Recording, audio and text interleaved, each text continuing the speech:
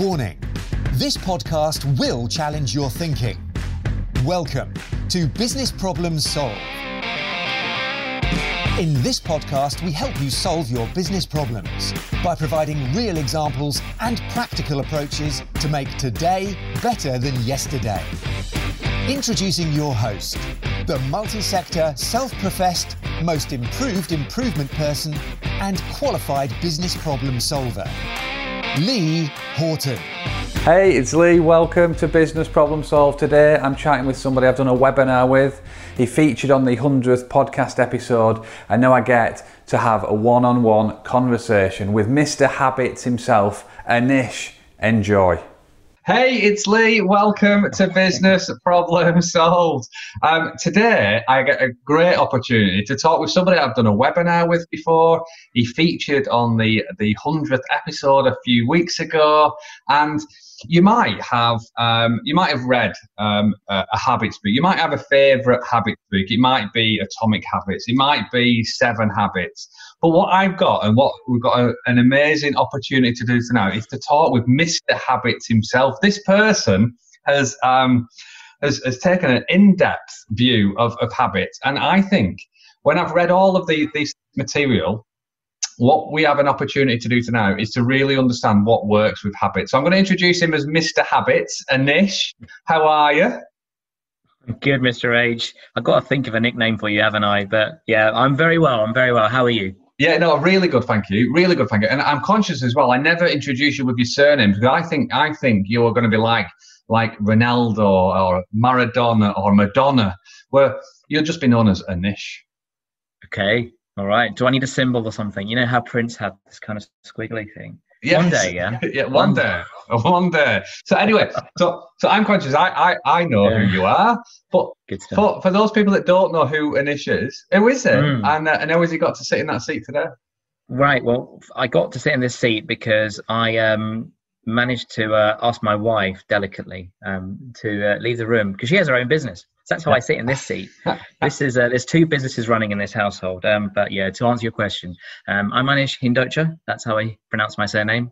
And I have become independent through an interesting path that's led me through about 20 plus years of change with different organizations, doing all sorts of roles, right? Lee, you're a change guy. So I started out in BT, British Telecom, doing a bit of testing, bit of developing, realized I wasn't that great at developing code, and then moved on to doing some business analysis, some solution design, some team leading, PMO, project manager, program, basically any type of change role you can think of. There are probably a few I haven't done, but most of them I've done. And the one that really, I think, really got me passionate about what I'm doing now is lean consultancy. So how do you drive improvement amongst teams? That was a thing that really kind of, fueled the fire for what I do now. Yeah, got you. No, thank you for that. So when you say fuel the fire for what you do now, so you've landed on you're specializing, or you're getting a deep understanding of one particular aspect of what some people might know as traditional lean stuff. Habits. Why habits? It started off as a project, to be honest with you. When you start off in business by yourself, I think any of your listeners who might be thinking about doing this will probably relate to what I'm about to say, and that is you have an idea and you start off, and then you realize you're on your own. There's no one else to bounce ideas off, and people who do bounce ideas off may not really be able to get what you're saying. So it can get a bit lonely, and you need to stay disciplined. So I created, just for fun, a 30-day challenge. And my first 30-day challenge was to post on LinkedIn every day. So this is back last year sometime. Yeah. I left permanent employment in about September 2019. So the first one was a 30-day LinkedIn challenge, and it got a bit of engagement, and I learned a lot from it. So when I coach people, I do coach people about reflective practice. And I think there's an awful lot that can come from that when you actually take a step back and look at what have you learned. And we all talk about lessons learned in change, don't we? And often not applying them within business. That's often a complaint. We don't learn our lessons. You hear that a lot, don't you? But imagine applying that to yourself. So I use myself as a project to go, what am I learning about the 30-day LinkedIn challenge? You know, what is it, what things am I learning about it? And that became a series of other experiments. I've been running one a month since then. So I'm up to experiment 8, I think now. So yeah. Oh, amazing. So I guess the first question that pops into my head there then is, why 30 days? Because it's easy, isn't it? It's a month, more or less. It gives you a nice start date if you're doing on the first of the month. There's lots of quotes around, it takes 21 days to make a habit. It takes 66 days to make a habit. Why 30 days? It's a short enough time frame to be able to practice something consistently and start to see results. I don't believe that all habits are born equal. You know, some things are going to just take you forever, a lifetime. Some things will come very naturally to you and you will adopt easily and integrate into your way of life. And those could be done maybe in less than 30 days. But 30 days was a nice enough period of time to kind of go, right, let me see if I can learn something from this and weave it into who I am. Yeah. Okay, so the 8 things that you've done, just give us a little flavour of some of the things that you've tried to achieve in 30 days. I've written them down because I would have forgotten otherwise. But so the first was the 30-day LinkedIn challenge. Yeah. And that was interesting because I realized that when you post on social media, you get a lot of awareness, usually from your first level connections. It doesn't necessarily result into actual work. So experiment 2 was talking to real people in the real world. So this is before COVID and everything else. So I spent every single day. So I live in Northwest London. So every single day going into London, pounding the pavements, going to networking events, handing out business cards, talking to strangers, trying to explain what it is I do. And at the time it was around improving meetings, which is still an offering, by the way. And people would go, what do you mean? And it forced me in a whole different way in real time to actually explain what it is that you do. And that's a skill in itself. People talk elevator pitches, don't they? So that was number 2. Number 3 was I was finding I was just sitting down too much. I was exercising for 30 minutes every day. Number 4 was reading for 30 minutes every day. 5 was disagreeing with somebody every single day, which is really good one. Wow. Yeah. Was that just at home? And was that easy to do? Yeah, no, that's a habit already. Yeah. So, no, that was just born out of a realization, again, reflection. When you start to understand yourself more, you start to recognize some of the feedback you've been given in the past and why it is that you might hold yourself back from doing certain things. And in my case, I recognized that I was perhaps a little bit too compliant, maybe a little bit too passive. And whilst the thoughts were whirring away in one's mind, they weren't necessarily being spoken. Yeah. So that was a deliberate, I'm not going to be arsey for the sake of it, but if I disagree with something, I'm going to say what I think. And that became easier, probably one of the more difficult ones I had to do for me personally. For other people, probably love a little debate. It's fine. But for me, that was a bit more difficult. Number 6 was being present with the kids. Yeah. Which was really lovely, life affirming in a way. And 7 was the last one, which is trying to play Tracy Chapman on my acoustic guitar, which was a lot of fun. Yeah. So that was 10 minutes a day. How'd you play a tune? So wow. So yeah. How many of those 7 or 8 different things are still being done? That's a great question. Yeah, a lot of people ask me that. They go, "Are your habits cumulative? Is that what you mean?" So you do one. Quite a few of them. So the reading has stayed. The reading was built upon another habit, a bad one, which was taking the phone to bed.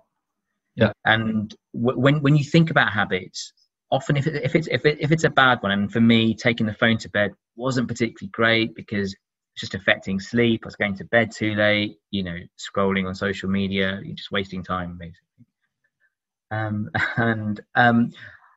what you need to do with a habit is, if you want to change one, you need to understand what the trigger is and what the reward is. So let's look at a phone, for example. So the trigger for you using your phone could be, right, I'm going to go to bed. This is my time. I'm just going to decompress.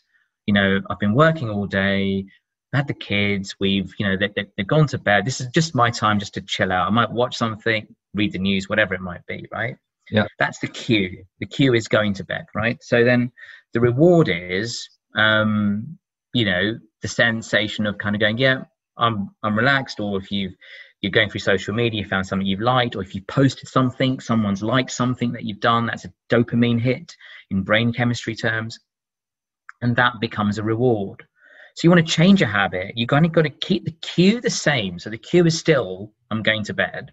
Yeah. The reward needs to be something that satisfies you. So I've always loved reading, right? And I thought, if I can just change the narrative inside my brain that goes, look, I'm going to bed, I'm reading something. It doesn't have to be anything business related at all. The last book I read was called This Is London, which is a really interesting book about, you know, an underground look at London. The underworld, I should say.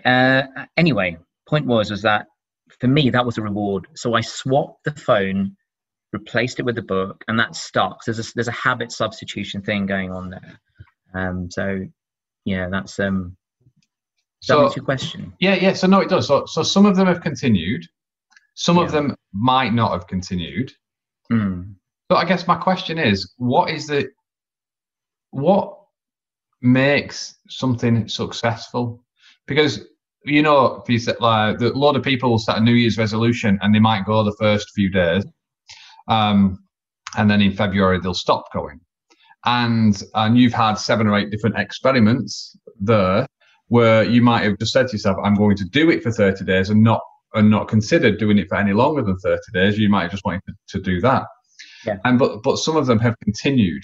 So what do you believe is the successful ingredient that makes something continue, that makes something stick? Because one of the things that really frustrates me and is that people who say they only want to they want to get better, but they want to start on Monday or the following Monday or the beginning of next year. In my head, I'm going, well, if you really wanted to get better, right, why not just start now? But how do they keep going after 30 days? What is it? Because it's really, there's not habit formation isn't too complicated. People make it complicated. The answer is in what you just said when you said, if they really wanted to get better. It's in the word really. If you really want to do it, then you'll do it. Let me just kind of explain. So part one of I run a thing called the 30-day experiment, which is for individuals to transform their habits so that they stick. Yeah. And part one is getting clarity. So what we do on week 1 of the 30-day experiment is we look at up to about 3 habits. If you and I were doing this, we would look at up to 3 habits that you want to improve. But I do a bit of work with you to look at who you are as a person. Because your identity speaks volumes about the sorts of things that you do. You know, you think about somebody who's, you know, trying to quit smoking. You know, they try and quit. They fall off the wagon. They try and quit. They fall off the wagon. Now, I'm not sitting here promising I can help you quit smoking.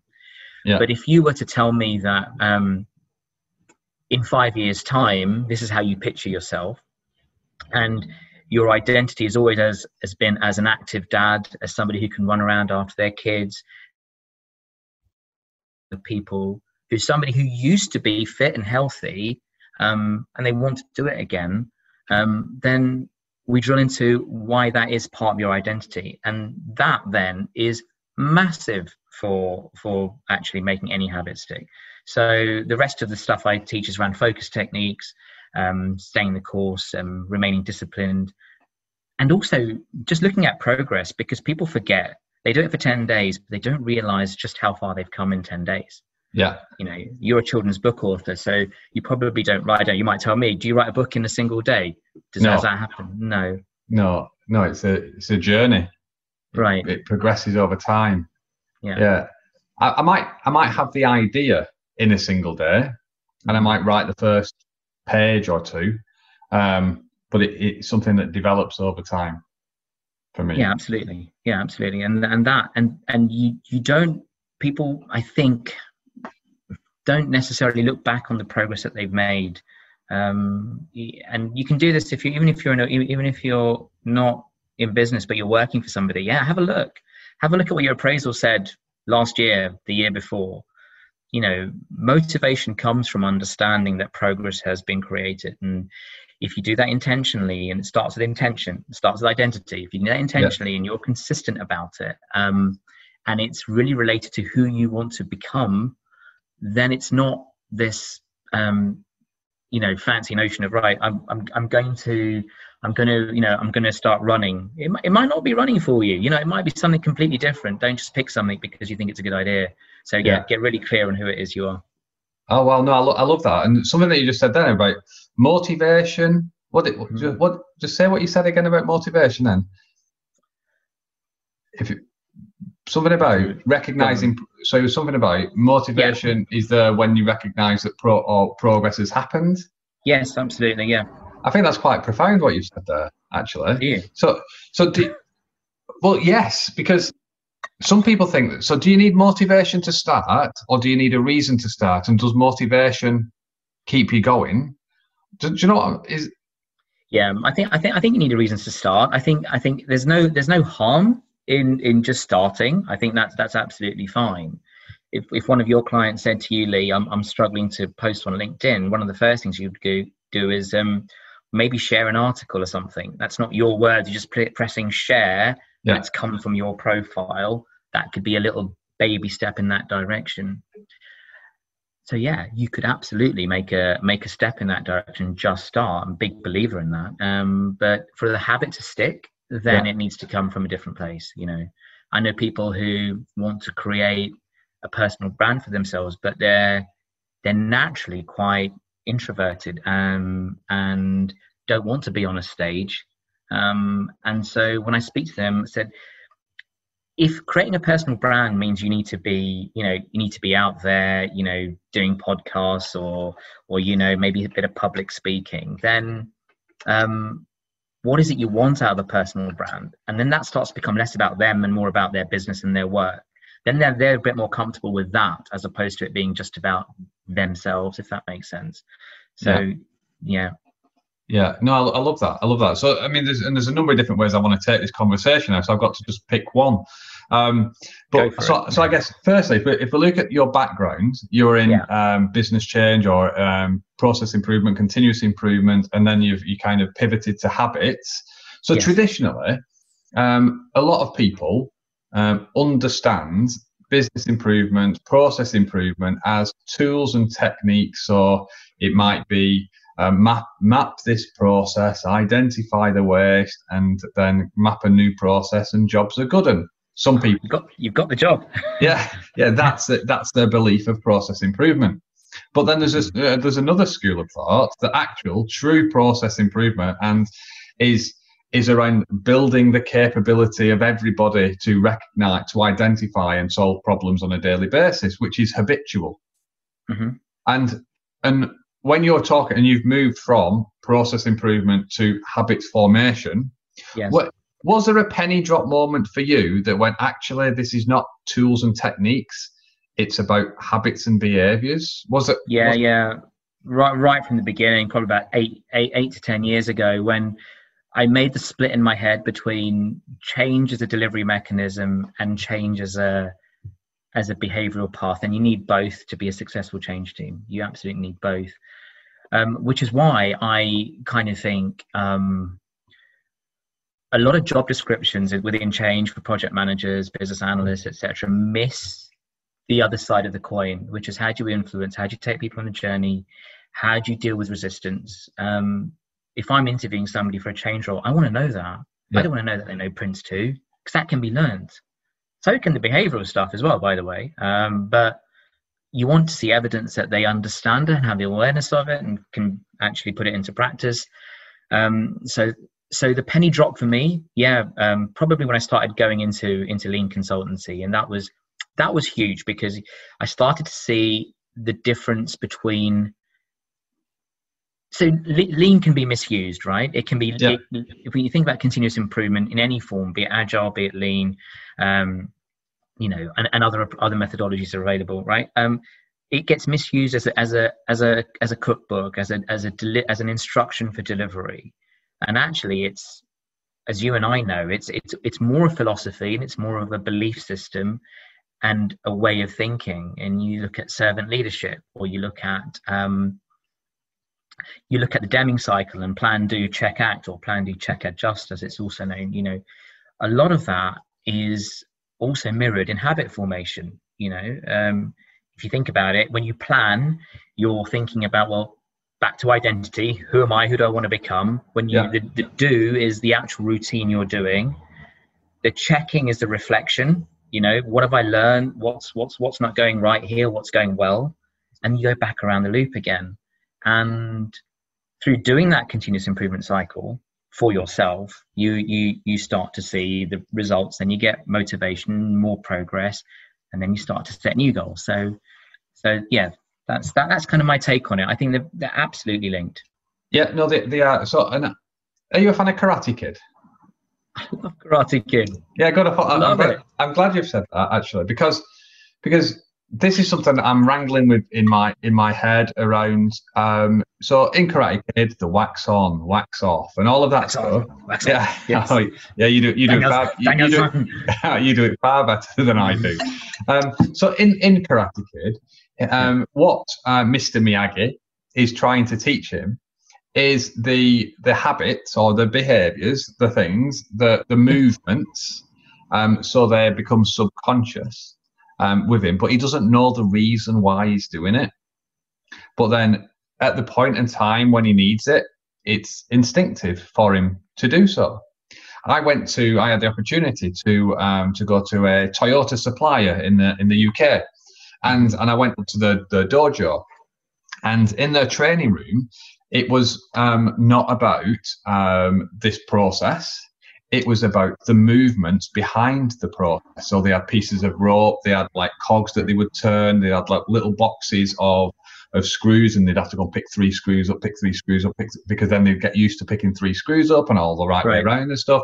They'd have like knobs to turn like this. So they would teach them the movements, the habitual movements that the process required later down the line when they were actually on the job making whatever it is they were making. And that's very much like the Karate Kid, wax on, wax off. So, and where I'm going with this, and I'm well intrigued by this, and what I'm trying to think of are, what are what's the wax on, wax off for process, also for process improvement, and for normal office environments, or so that we move away from teaching people about how to map a process and the tools and the techniques to teaching people the habits that are required to deliver continuous improvement. So I'm gonna apologize before I pause to let you answer, because it's just that in talking to you, Karate Kid's popped in my head. He's creating habits.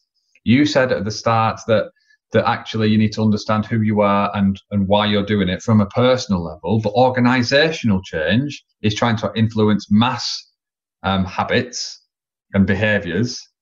So I'm just going to use the word discuss. So what are your thoughts on what I've just said first? Any thoughts at all before we choose an avenue to go down? Yeah. Well, first of all, I love Karate Kid. I think it's absolutely brilliant movie. I want to show that to my son, because I think it's stood the test of time. Such a great film. Yeah. I think I've got a bit of a beard, so it might be a bit of Mr. Miyagi here, actually. But I see. I have this tension between trying to standardize the movements within organizations such that everything happens the same, because I think you lose a bit of personality. Yeah. And to quote another film, Samuel L. Jackson in Pulp Fiction, personality goes a long way, right? So Personality does go a long way. We don't want to remove that. We don't want to stamp that out. But something can be done to help make the movement individual yet still standardized. Let me try and give you an example. So Starbucks, for example, had this constant complaint from their staff, which was whenever customers walk in, they don't like their coffee the way they want it. They always complain, and we try and offer them a free coffee, or we try and do something different, but it's happening regularly. So they looked at a range of different scenarios where this was happening, and they kind of codified it into an acronym, which was really quite clever, because when I tell you what it stands for, you'll be like, oh, that's quite clever. So it stands for latte. That's quite clever. It is quite clever. I thought it was anyway. Yeah. Anyway, I'm glad you agree. So the first one was so the L is, so this is basically the movement, if you like. They trained all their baristas and their coffee staff to think about a complaining customer with the following 5. So L is listen. A, if I remember this, A is acknowledge. T is take action. There's 2 T's. So the other T was, what was the other T? Thank the customer. Yeah. And the final one was E, which was explain what's happened. And they did that, and customer complaints went down.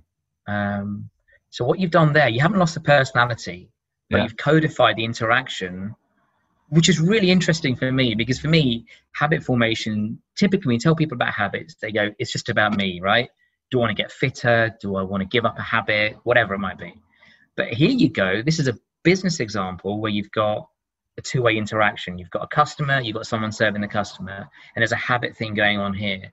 And they trained all these baristas, and customer complaints went down quite a long way. Yeah. And they put it down to the sequence in which they did it. So people embodied this. And isn't it interesting how the E is explain? I love that, because you don't do the explanation first. You first listen, then you acknowledge, then you take action, then you thank, and then you explain what's happened. Yeah. So that for me is a really interesting example of how businesses can experiment in a small way with interactions with each other, with customers as well. So yeah.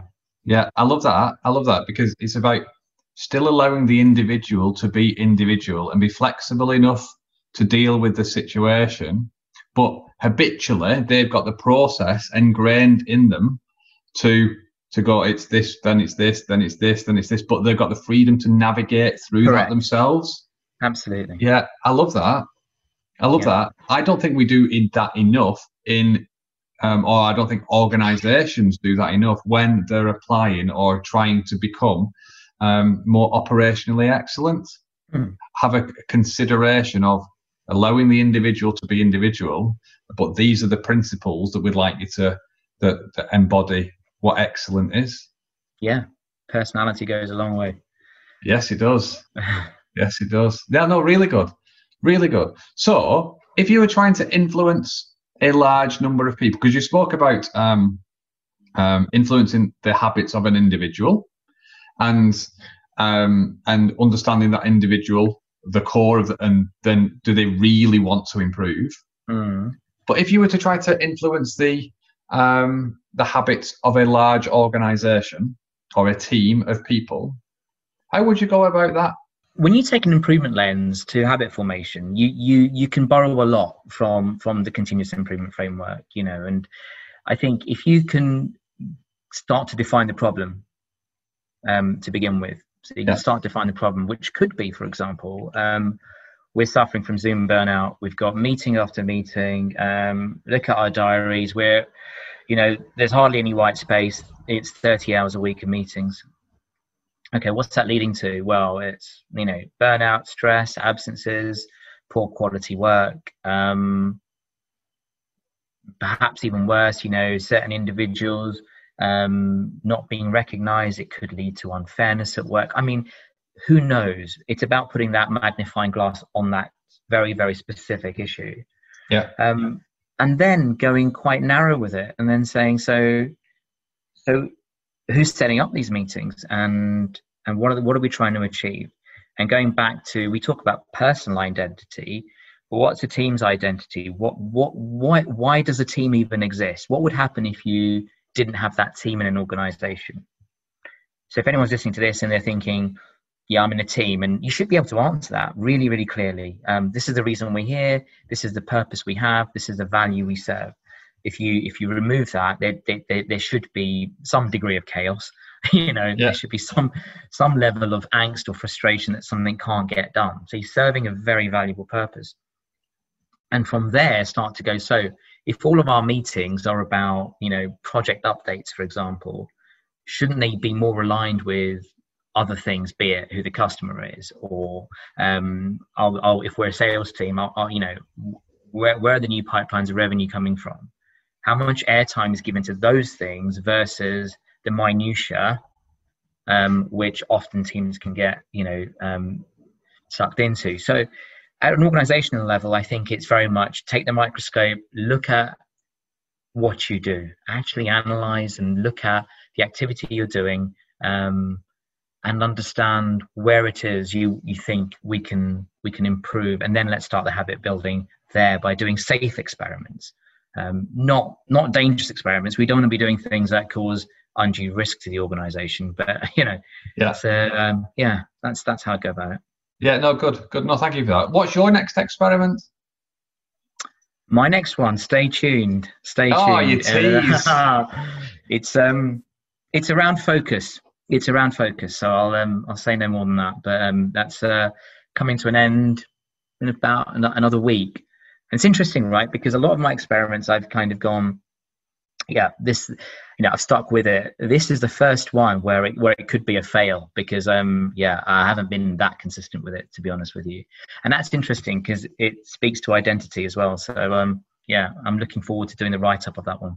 Oh wow, no, I'm intrigued. I'm really intrigued, actually, because that topic is something that so I've recently written an article about children and children being focused and intently focused at particular times when they really want to do something, but then how much we have distractions around us, and we allow ourselves and we train ourselves to be easily distracted. We have got notifications on everything left, right, and centre.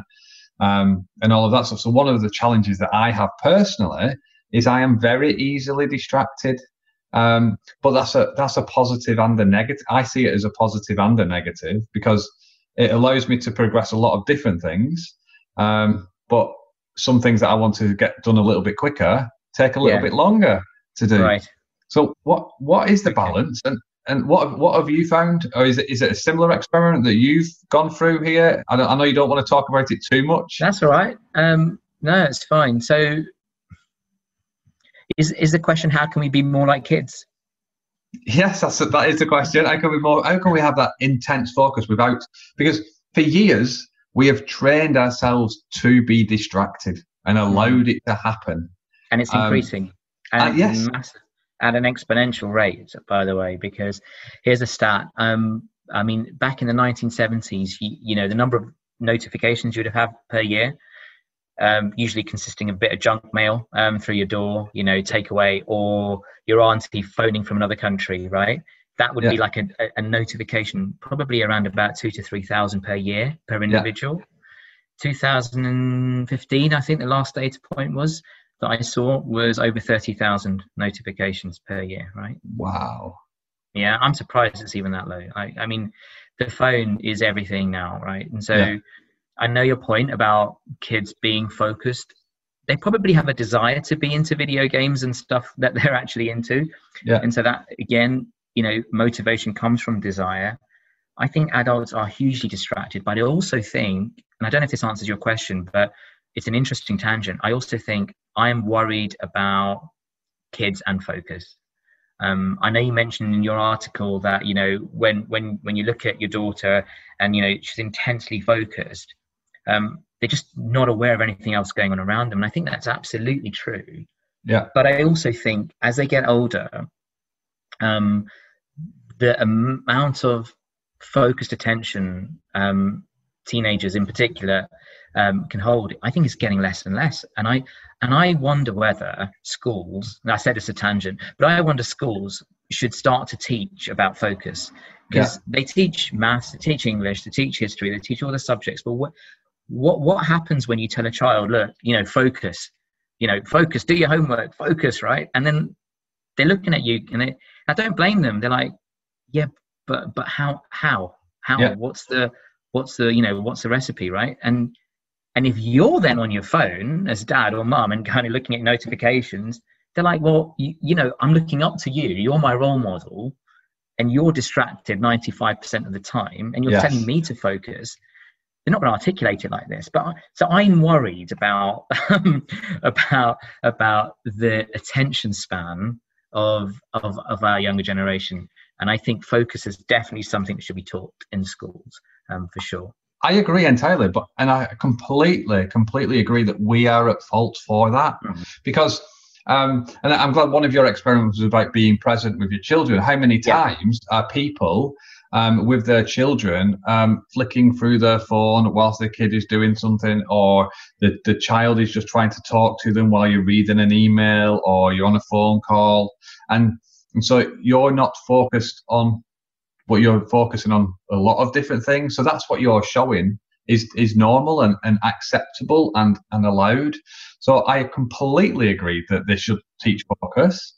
And how can you be more? So, okay, just talking about myself now and not necessarily your experiment, where I find that I am easily distracted. I think it's a positive and a negative, but I want to be more focused on at the right time on the right thing to deliver more.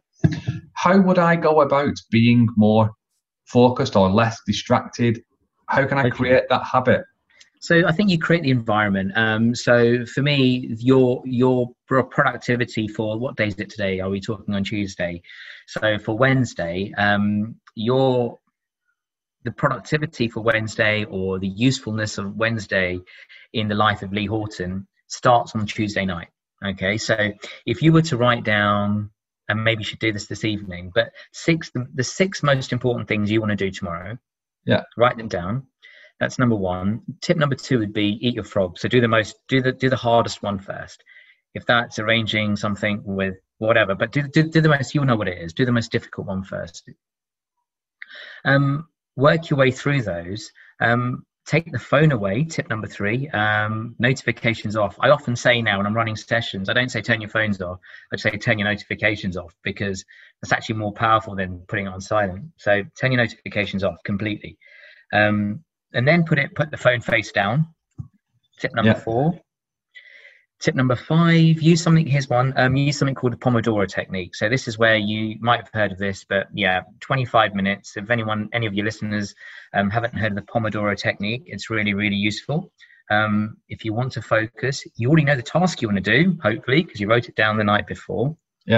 25 minutes, do nothing else but actually focus on that thing. Take a 5-minute break, and what I say is then change state, do something completely different, but isn't looking at your phone. Go for a walk, have a cup of tea, make a phone call, whatever it might be, but then back again for 25 minutes and repeat, and keep going. If you can string 3 or 4 of those, you probably find you've done a day's work in about 2 to 3 hours. I mean, this is me being a little bit glib, okay, but the effect of this for me is enormous. Really has been. I've managed to get through a heck of a lot more than I would have done in paid employment as a business owner. So it's I wish I'd known it, and I wish I'd learned it before. So I recognise that is important for me to do. But how do I know it's really important for me to do? How do you know anything's really important for you to do then? So what exercises, or how can I? So I'm saying that I want to be less distracted. But you said step one of your support is to help the individual understand what's important to them. Yes. So how would I understand? And I'm not trying to get your advice here. Well, I am actually trying to get your advice. Free consultancy. Yeah, free consultancy completely. So how would I before I start that? Because I don't want to start something. Or do I want to start something and see whether it works? Or do I want to understand myself? No, you want to understand yourself. You want to understand yourself. I'm actually that's actual mentoring. So you do, because I there are various tools we could use, but it can get quite individual and quite personal if you're thinking about how you're getting distracted. Beyond the phone, there could be relationships, there could be a bit of mental talk going on as well. So it requires digging deep through that and then getting really, really clear. We couldn't do that over the phone now, but that's where it absolutely starts. Yeah, it starts by getting absolutely clear on that. Yeah, amazing. No, I definitely need to work on that and teach myself to be less distracted, because I've spent the last X number of years helping myself be more distracted and try to juggle a lot of things at the same time and things, which is counterproductive. No, it's good. I'm really looking forward to reading your write-up about focus. Yes, it's coming. Yeah, no, that's good. So I've got to write it first, but yeah. When you've gone through all of these experiments, what's the hardest thing, not task, but what's the hardest thing that you found about creating new habits?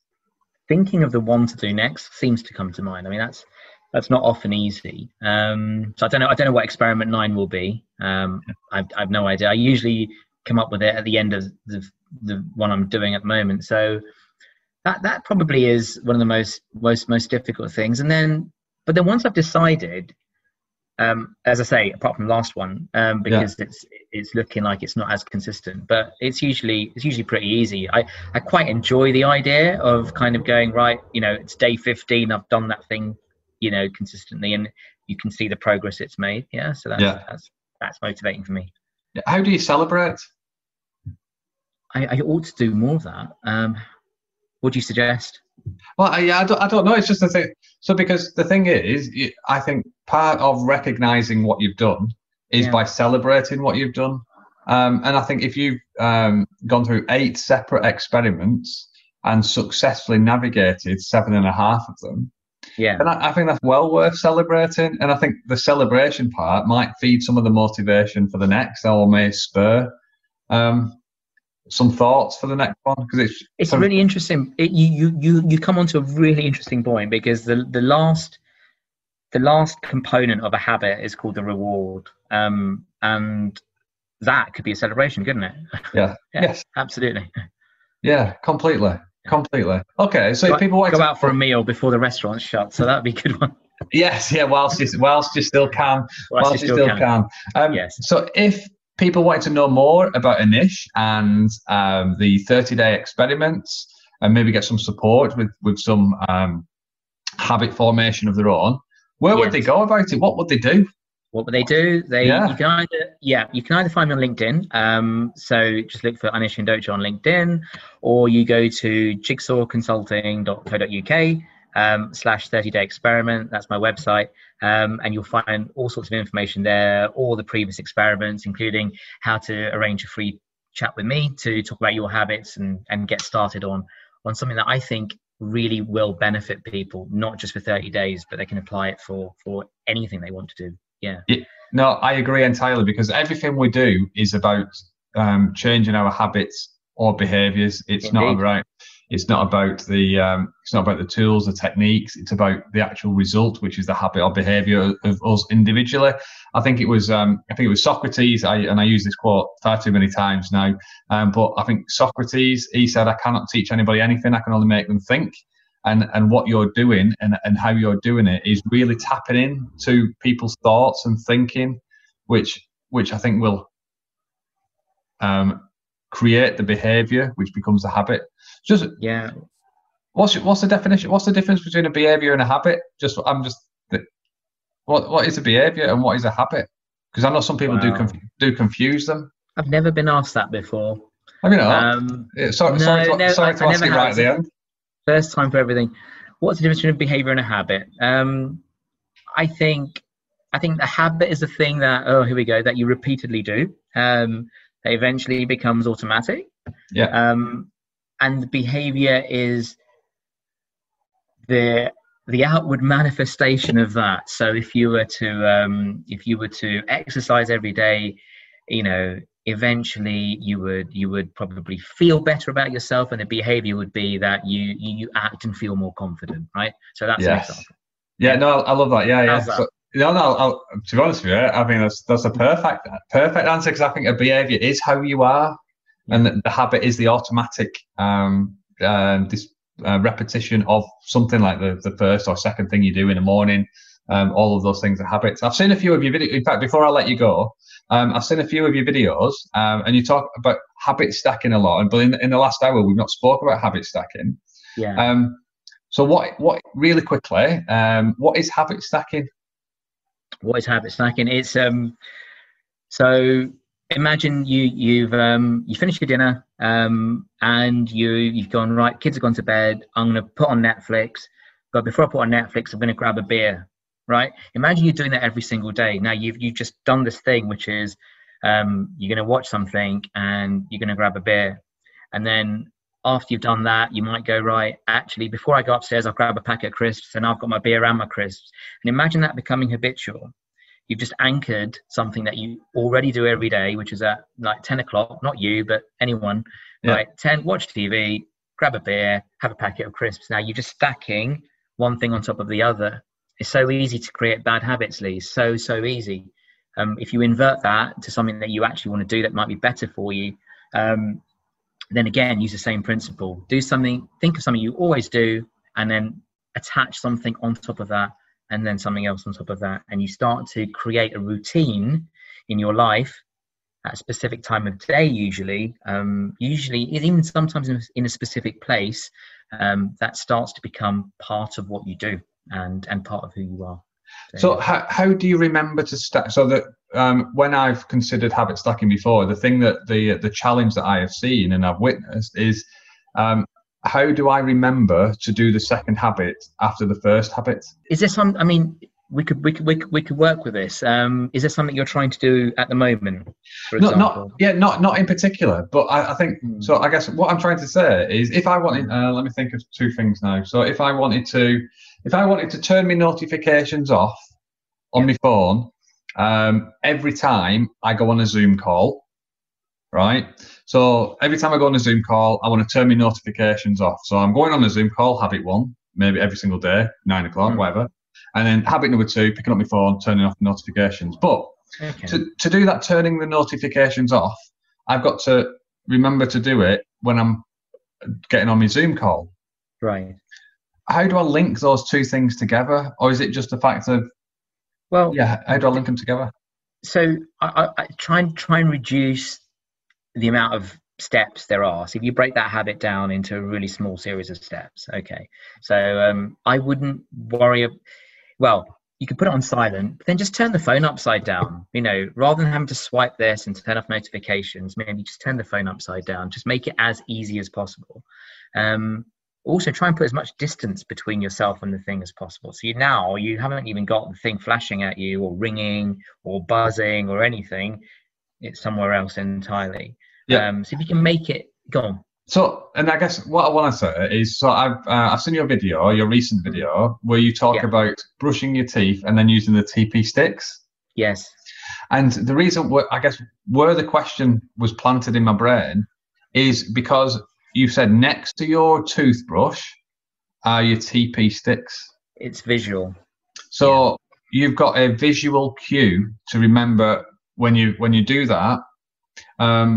So when you brush your teeth, the things that you're going to do are there. With the example of the Zoom call and phone, the phone might be in my pocket. So I guess I think a visual cue is really important if you can. Are there any other tips or tricks that you can say if there's no visual cue or other cues? I'd have to start charging you soon. I think the meter's running. No, I'm kidding. Are there any tips or tricks? It's very context specific.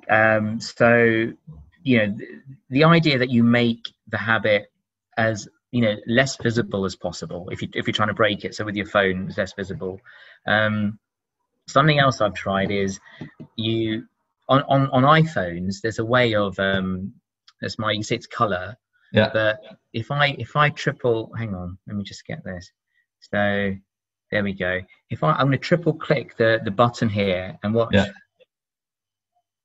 Did you say it's gone black and Oh, wow, white? it's gone black and white, yeah. Yeah. So there's a setting there because that makes it unattractive. Okay, so the more unattractive you can make a habit, the better. So if you're a smoker, for example, right, and you want to give up smoking, well, one of the things you could do, one of the micro things you could do is just kind of smell your fingers after you've had a cigarette. It's disgusting, right? And you kind of go, particularly if you've got the desire to quit. This is not going to work for anybody who has no desire to quit smoking. But if you are serious about it, then these little things, and let's not forget, what might work for one person might not work for another. So it's worth even experimenting in a small way with the habit that you're trying to build. So for you and the phone, it could be the grayscale, it could be put it somewhere else, it could be turn it on silent. You know, it could be a reward that's going, after my Zoom call, I'll check something on my phone, for example. You know, but so that's there's loads more on that. Yeah, and I think what you've summed up is it's individual, and each situation is individual. So what you need to understand that, which is why it all starts with you as a person, as the individual. Completely. So I think that's what's come across really clearly here today. Yeah. So no, through fear of receiving an invoice from you, I am going to end the conversation here. Anytime, man. Anytime. I'm only joking. I know. But I just want, seriously though, I just want to say thank you very much for your time. It's been an absolute pleasure to chat with you again, Anish. And good luck with everything. So just one more time, where can people hear more, find out more about you? Yeah, on LinkedIn, Anish Hindocha, or jigsawconsulting.co.uk/30-day experiment. Really happy to talk to any of your listeners. Yeah. Amazing. No, thank you very much for that. You look after yourself, Anish, and thanks very much again. Pleasure. Cheers, Lee. Thank you so much. Cheers. Thanks for listening to Business Problems Solved. You can contact Lee on LinkedIn, Facebook, Instagram, or Twitter by searching for Lee Horton, the Business Problem Solver, or via visiting www.leehorton.com for more content and to solve your business problems. And remember, saying you know how to do it is not doing it.